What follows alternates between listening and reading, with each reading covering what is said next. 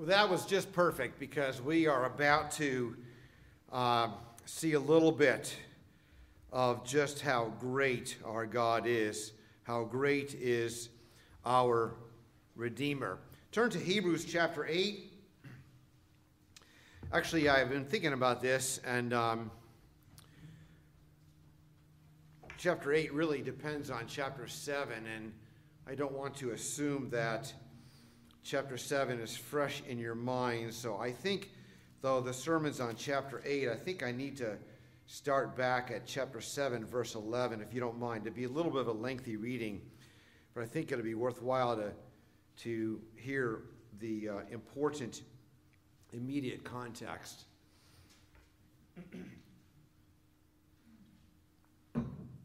So beginning at verse 11 of chapter 7. Now, if perfection had been attainable through the Levitical priesthood, for under it the people received the law, what further need would there have been for another priest to arise after the order of Melchizedek, rather than one named after the order of Aaron? For when there is a change in the priesthood, there is necessarily a change in the law as well. For the one of whom these things are spoken belonged to another tribe from which no one has ever served at the altar. For it is evident that our Lord was descended from Judah. In connection with that tribe, Moses said nothing about priests. This becomes even more evident when another priest arises in the likeness of Melchizedek, who has become a priest not on the basis of a legal requirement concerning bodily descent, but by the power of an indestructible life. For it is witnessed of him, this is from Psalm 110, you are a priest forever after the order of Melchizedek. On the one hand, a former commandment is set aside because of its weakness and uselessness, for the law made nothing perfect. But on the other hand, a better hope is introduced through which we draw near to God. And it was not without an oath. For those who formerly became priests were made such without an oath. But this one was made a priest with an oath by the one who said to him, again from Psalm 110, the Lord has sworn and will not change his mind, you are a priest forever. This makes Jesus the guarantor of a better covenant. The former priests were many in number because they were prevented by death from continuing in office. But he holds his priesthood permanently because he continues forever. Consequently, he is able to save to the uttermost those who draw near to God through him, since he always lives to make intercession for them. For it was indeed fitting that we should have such a high priest, holy, innocent, unstained, separated from sinners, and exalted above the heavens. He has no need, like those high priests, to offer sacrifices daily, first for his own sins and then for those of the people, since he did this once for all when he offered up himself. For the law appoints men in their weakness as high priests, but the word of the oath, which came later than the law, appoints a son who has been made perfect forever. So that is the immediate context. Now here's our text for this morning. Now the point in what we are saying is this: we have such a high priest, one who is seated at the right hand of the throne of the majesty in heaven, a minister in the holy places, in the true tent that the Lord set up, not man. For every high priest is appointed to offer gifts and sacrifices. Thus it is necessary for this priest also to have something to offer. Now if he were on earth, he would not be a priest at all, since there are priests who offer gifts according to the law. They serve a copy and shadow of the heavenly things. For when Moses was about to erect the tent, he was instructed by God, saying, see that you make everything according to the pattern that was shown you on the mountain. But as it is, Christ has obtained a ministry that is much more excellent than the old, as the covenant he mediates is better, since it is enacted on better promises. For if that first covenant had been faultless, there would have been no occasion to look for a second. For he finds fault with them when he says, and this is a a fairly long quote from Jeremiah 31. Behold, the days are coming, declares the Lord, when I will establish a new covenant with the house of Israel and with the house of Judah, not like the covenant that I made with their fathers on the day when I took them by the hand to bring them out of the land of Egypt, for they did not continue in my mountain, in my covenant. So I showed them no concern for them, declares the Lord. For this is the covenant that I will make with the house of Israel after those days, declares the Lord. I will put my laws into their minds and write them on their hearts, and I will be their God, and they shall be my people. They shall not teach each one his neighbor and each one his brother, saying, Know the Lord, for they shall all know me, from the least of them to the greatest. For I will be merciful toward their iniquities, and I will remember their sins no more. And speaking of a new covenant, he makes the first one obsolete, and what is becoming obsolete and growing old is ready to vanish away. Father, thank you for your word. We praise you, Lord, for the gospel. We thank you for Christ and the new covenant prophesied so long ago, but yet in time and space, in the perfect time, Jesus came to redeem his people. And Lord, we are among those redeemed. We are so grateful to be living in these days, the days of the reign of Christ, the days of the spread of the gospel, the day of salvation. And we would proclaim that word to the world in knowing for sure that Christ is ministering and Christ is building his church. So Lord, encourage us this day with your word, for we are your people, and we seek you first above all things. In Jesus' name, amen. Well, did you hear that strong wind blowing on New Year's Eve? It was that giant corporate sigh of relief as 2020 was passing away. Right? But we cannot forget the uncertainty and the fear and the anxiety. During those months, we were locked down, businesses, even churches closed, nationwide homeschooling, even colleges, unprecedented, I think. Millions of jobs lost, and nearly every event canceled or postponed, some never to be held again. Not to mention the threat of the virus itself as it drew ever close to us as a raging California wildfire scorching the earth. And so we waited, you remember, we waited impatiently, clinging to the words, watching our TVs, listening to the so-called experts, longing for some resolution, perhaps from the promised vaccine, because it was clear the answer was not within us. We felt helpless. We were helpless. And now we are limping forward in 2021, and yet in just the first 2 weeks of this new year, we are already insecure as to what lies ahead. The only thing that's clear, at least to me, and perhaps to you, is that the world is unraveling faster than a ball of yarn in a litter of kittens. Well, in the background of the book of Hebrews is the Levitical system established by Moses according to the command of God. Because of human weakness, it was established. Because of sin, which the law revealed to be a problem so massive that we could not resolve it ourselves. We were helpless against our own sin. And that downward spiral began just as soon as Adam and Eve rebelled against God in the garden. So though the law revealed sin, God gave Israel this sacrificial system to show that sin could be forgiven. The problem is that old system involved, as the author says, men in their weakness, men who themselves were sinners, whose own sin needed to be forgiven. And so it begged for one not subject to human weakness.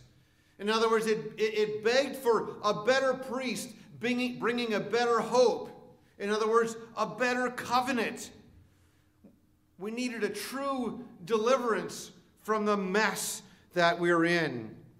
And so that brings us to the first two verses. Now, the point in what we are saying is this: we have such a high priest, one who is seated at the right hand of the throne of the majesty in heaven, a minister in the holy places, in the true tent that the Lord set up, not man. Just think on that for a moment.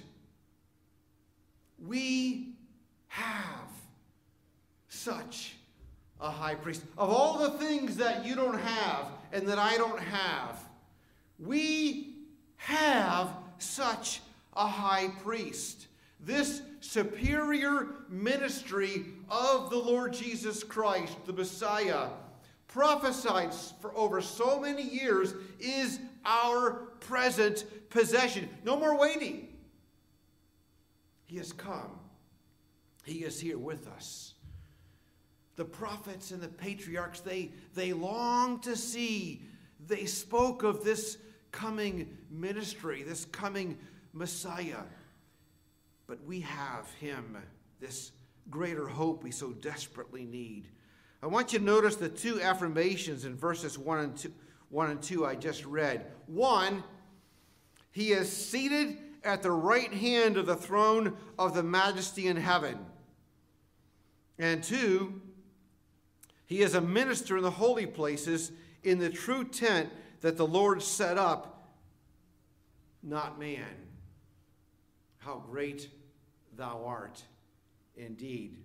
So first, he is seated at the right hand of the throne of God, throne of the majesty in heaven. What does this mean, that he is seated at the right hand of the majesty?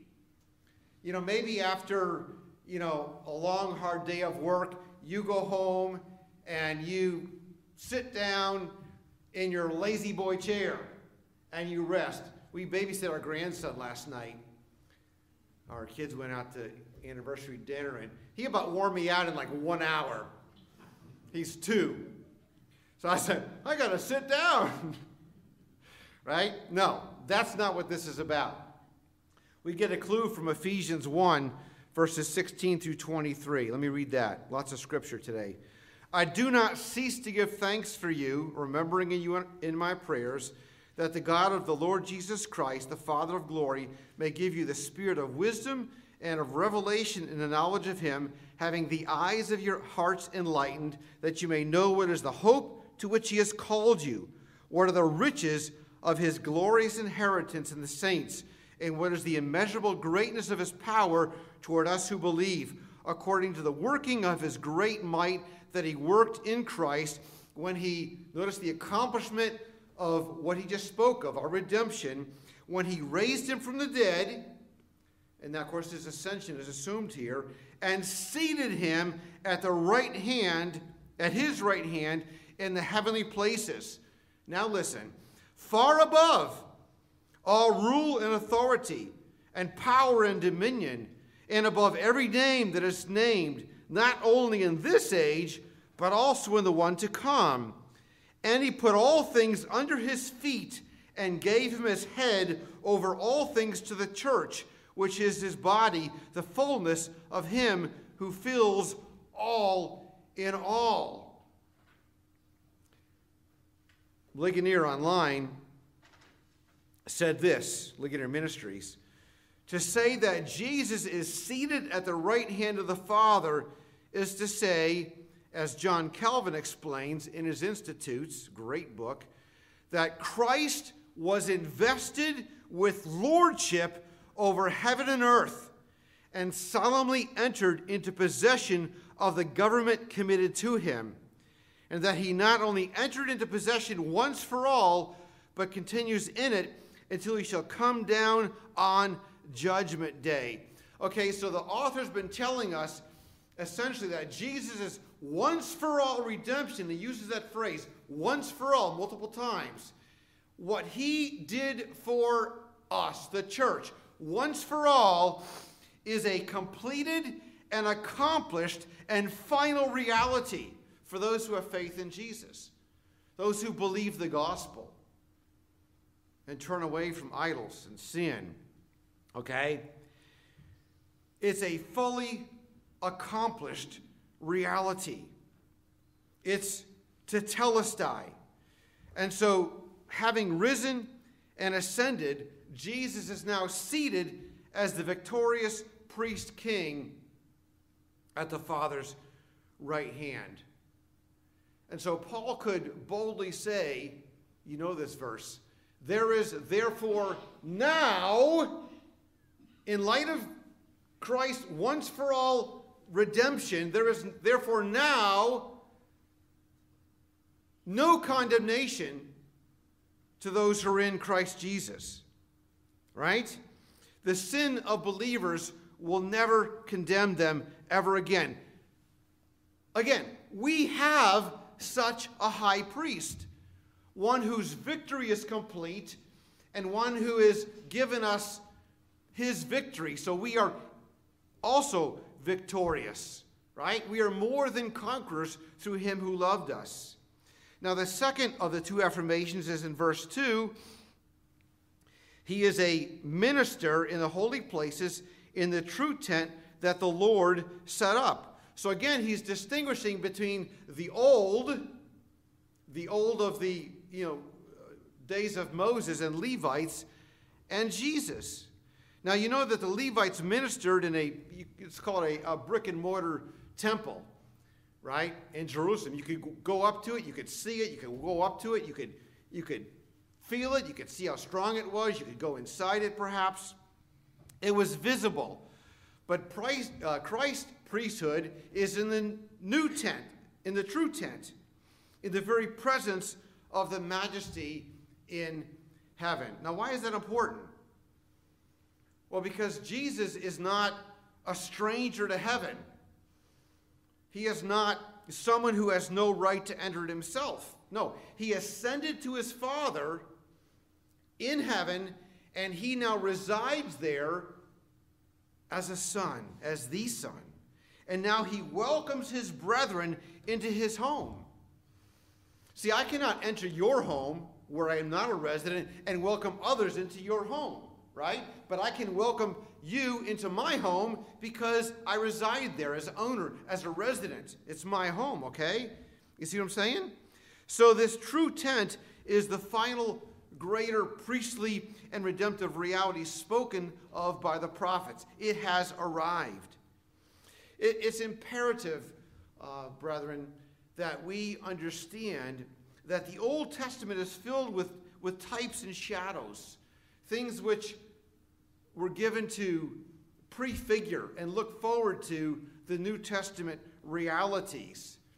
In other words, things like the temple, the sacrifices, the land itself, Jerusalem, circumcision, all these were temporary types given to prefigure the reality that would come in Jesus Christ. That's what the author said. He said, these serve a copy and shadow of the heavenly things.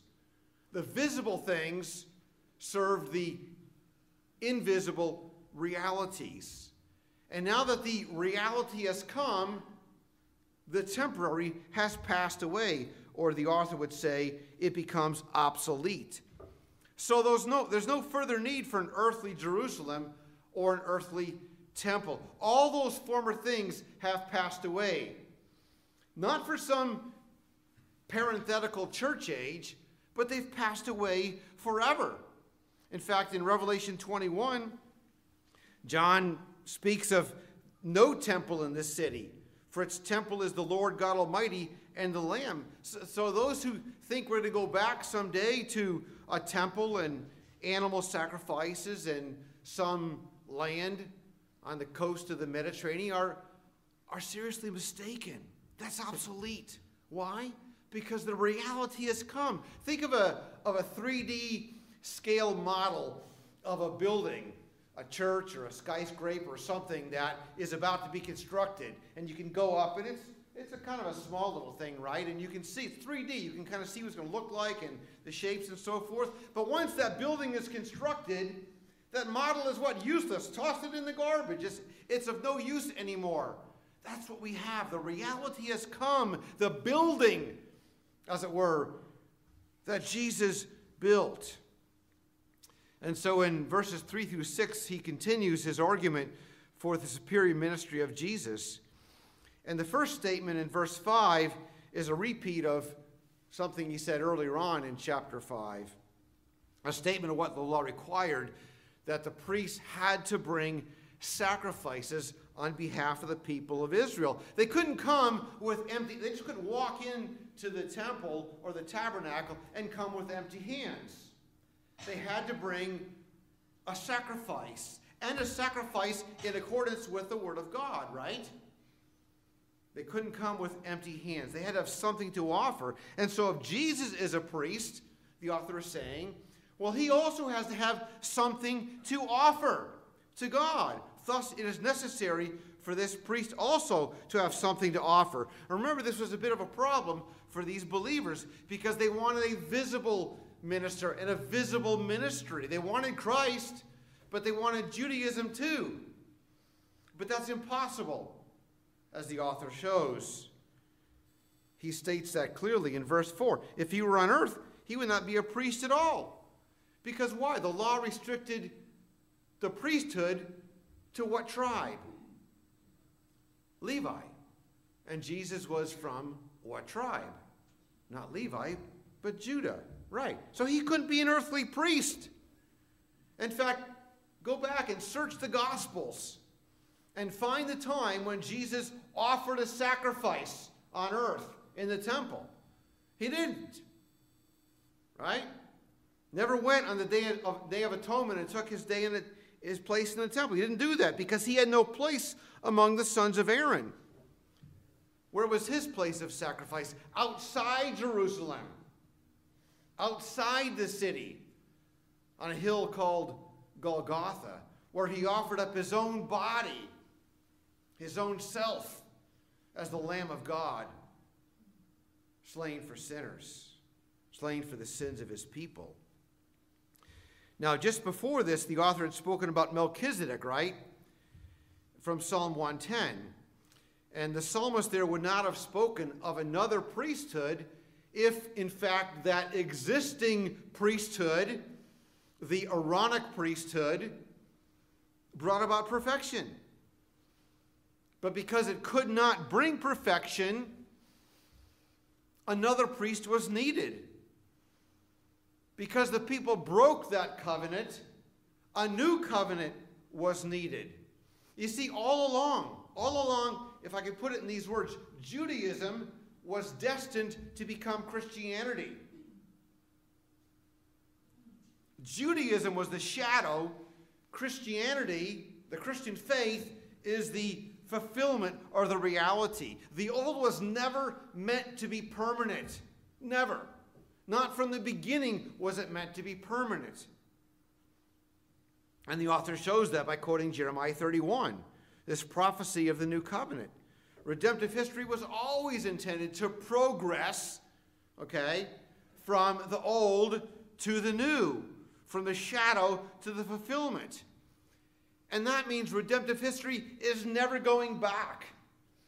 Once you have that new building, right, that you walk into, and you walk into the rooms and you can use the facilities,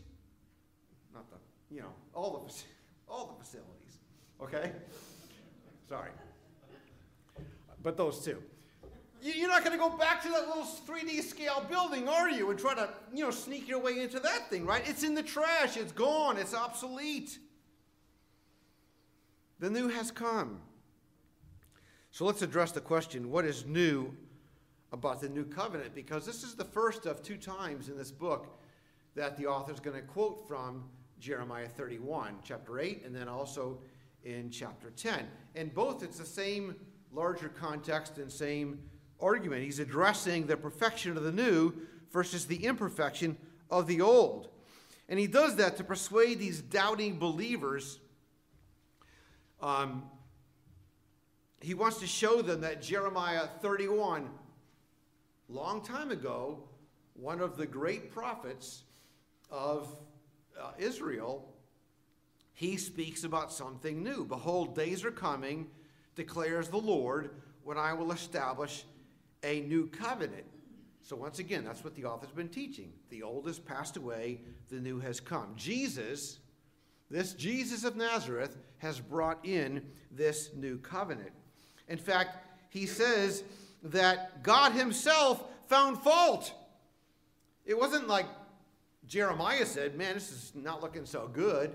God himself found fault with this old covenant, and he planned to replace it, okay, as he's been saying in Psalm 110.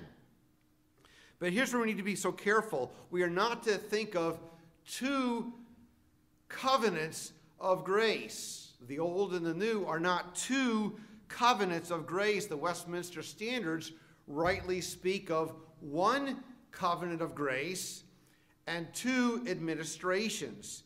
I just want to refer you briefly to Larger Catechism 33 and 35. The covenant, this is not the word of God, but this is our standards, and these are helpful. The covenant of grace, notice how that's singular. The covenant of grace was not always administered after the same manner, but the administrations, plural, of it under the old covenant were different from those under the new. And then this is 35.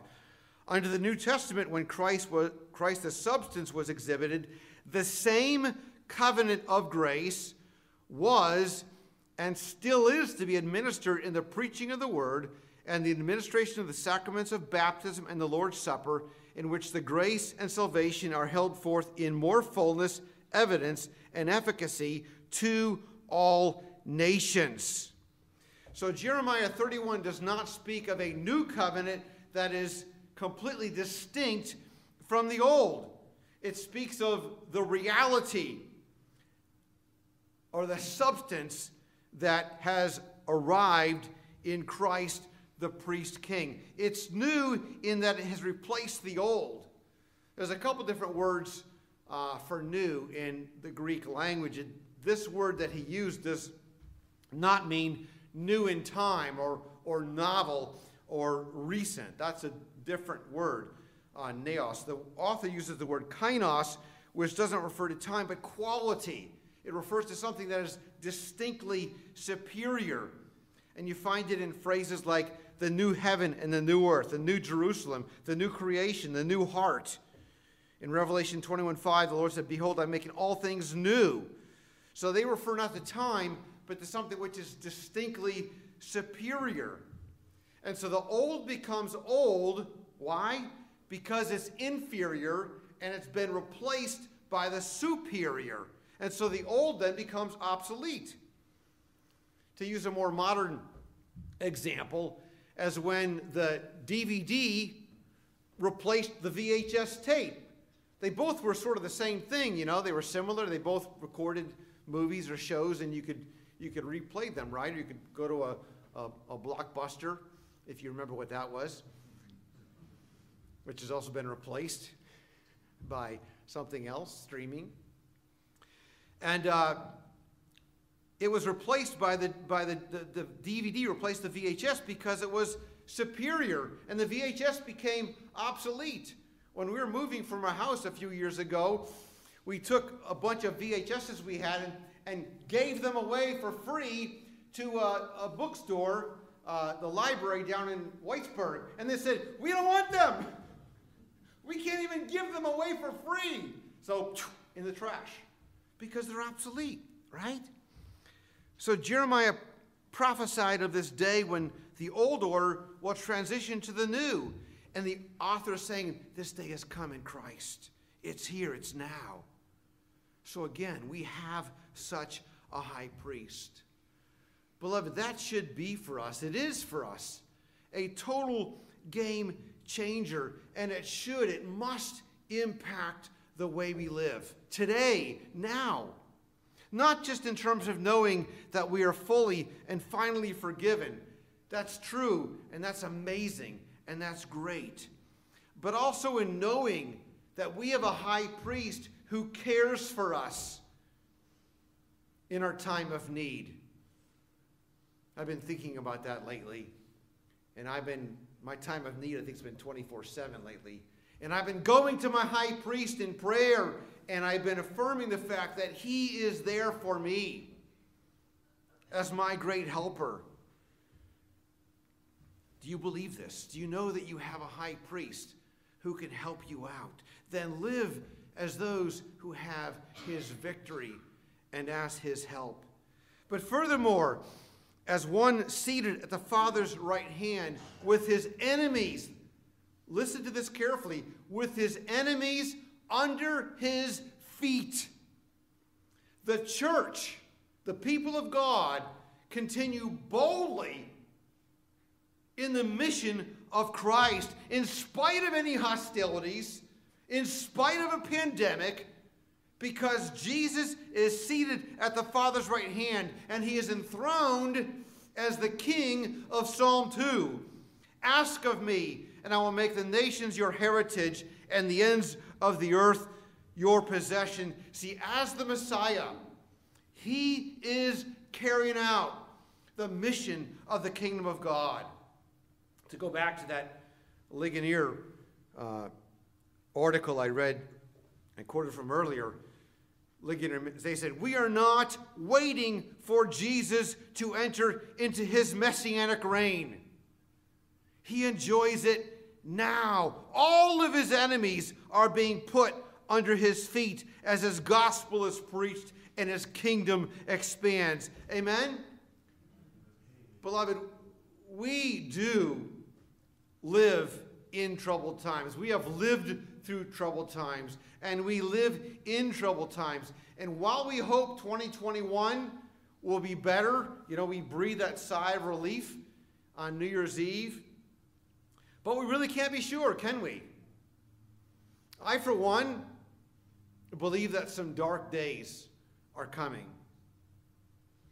One author I'm currently reading, I just got this book recently and started reading. It was just published last year during the pandemic.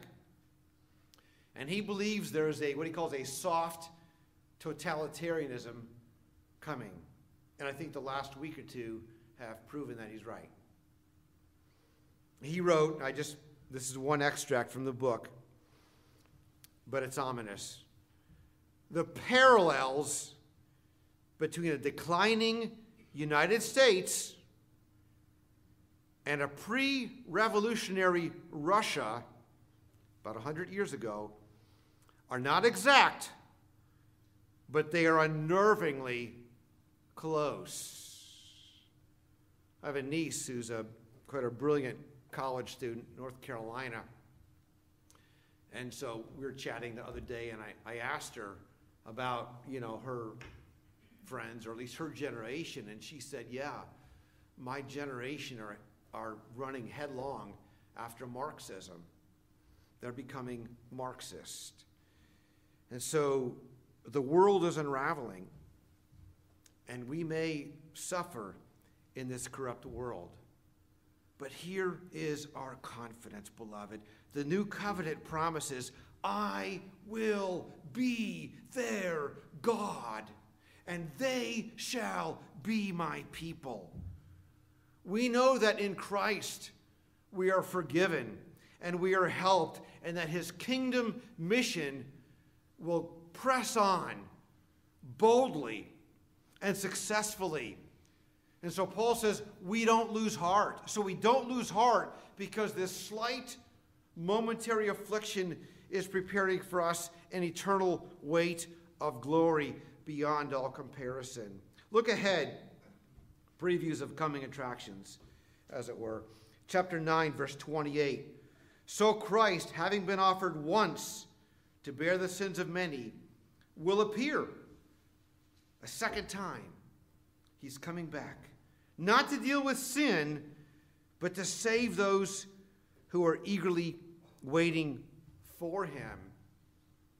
So it turns out we're still waiting. We're waiting for his next coming, when Christ will come in glory to vanquish his enemies. Christ is coming again, because the Son who ascended to the Father's house will return in victory and glory as the King of Kings and as the Lord of Lords. And all sin and all evil will be banished, and even death itself, the Bible says, will be swallowed up in victory. I love that metaphor. Swallowed up in victory. And we who believe and who are faithful to the end will be welcomed into the Father's house by the Son. Do you believe this? So though we wait, we don't wait with anxiety or fear. Rather, we wait with active faith and joy and hope for his return, as those who don't lose heart, as those who don't despair. See, listen, even if this world is on a fast downward spiral, even if we are headed toward Marxism, evil has not won. Evil has not won. Yes, the nations rage, Psalm 2. Yes, the nations rage, but Christ is victorious. And in him, all is gained. All is not lost. All is gained. Heaven is gained for you and for me. Listen to this. Behold, the dwelling place of God is with man. He will dwell with him, and they will be his people. And God himself will be with them as their God. We have such a high priest now who has done this for us. This is the hope we have. This is the confidence in which we should be living.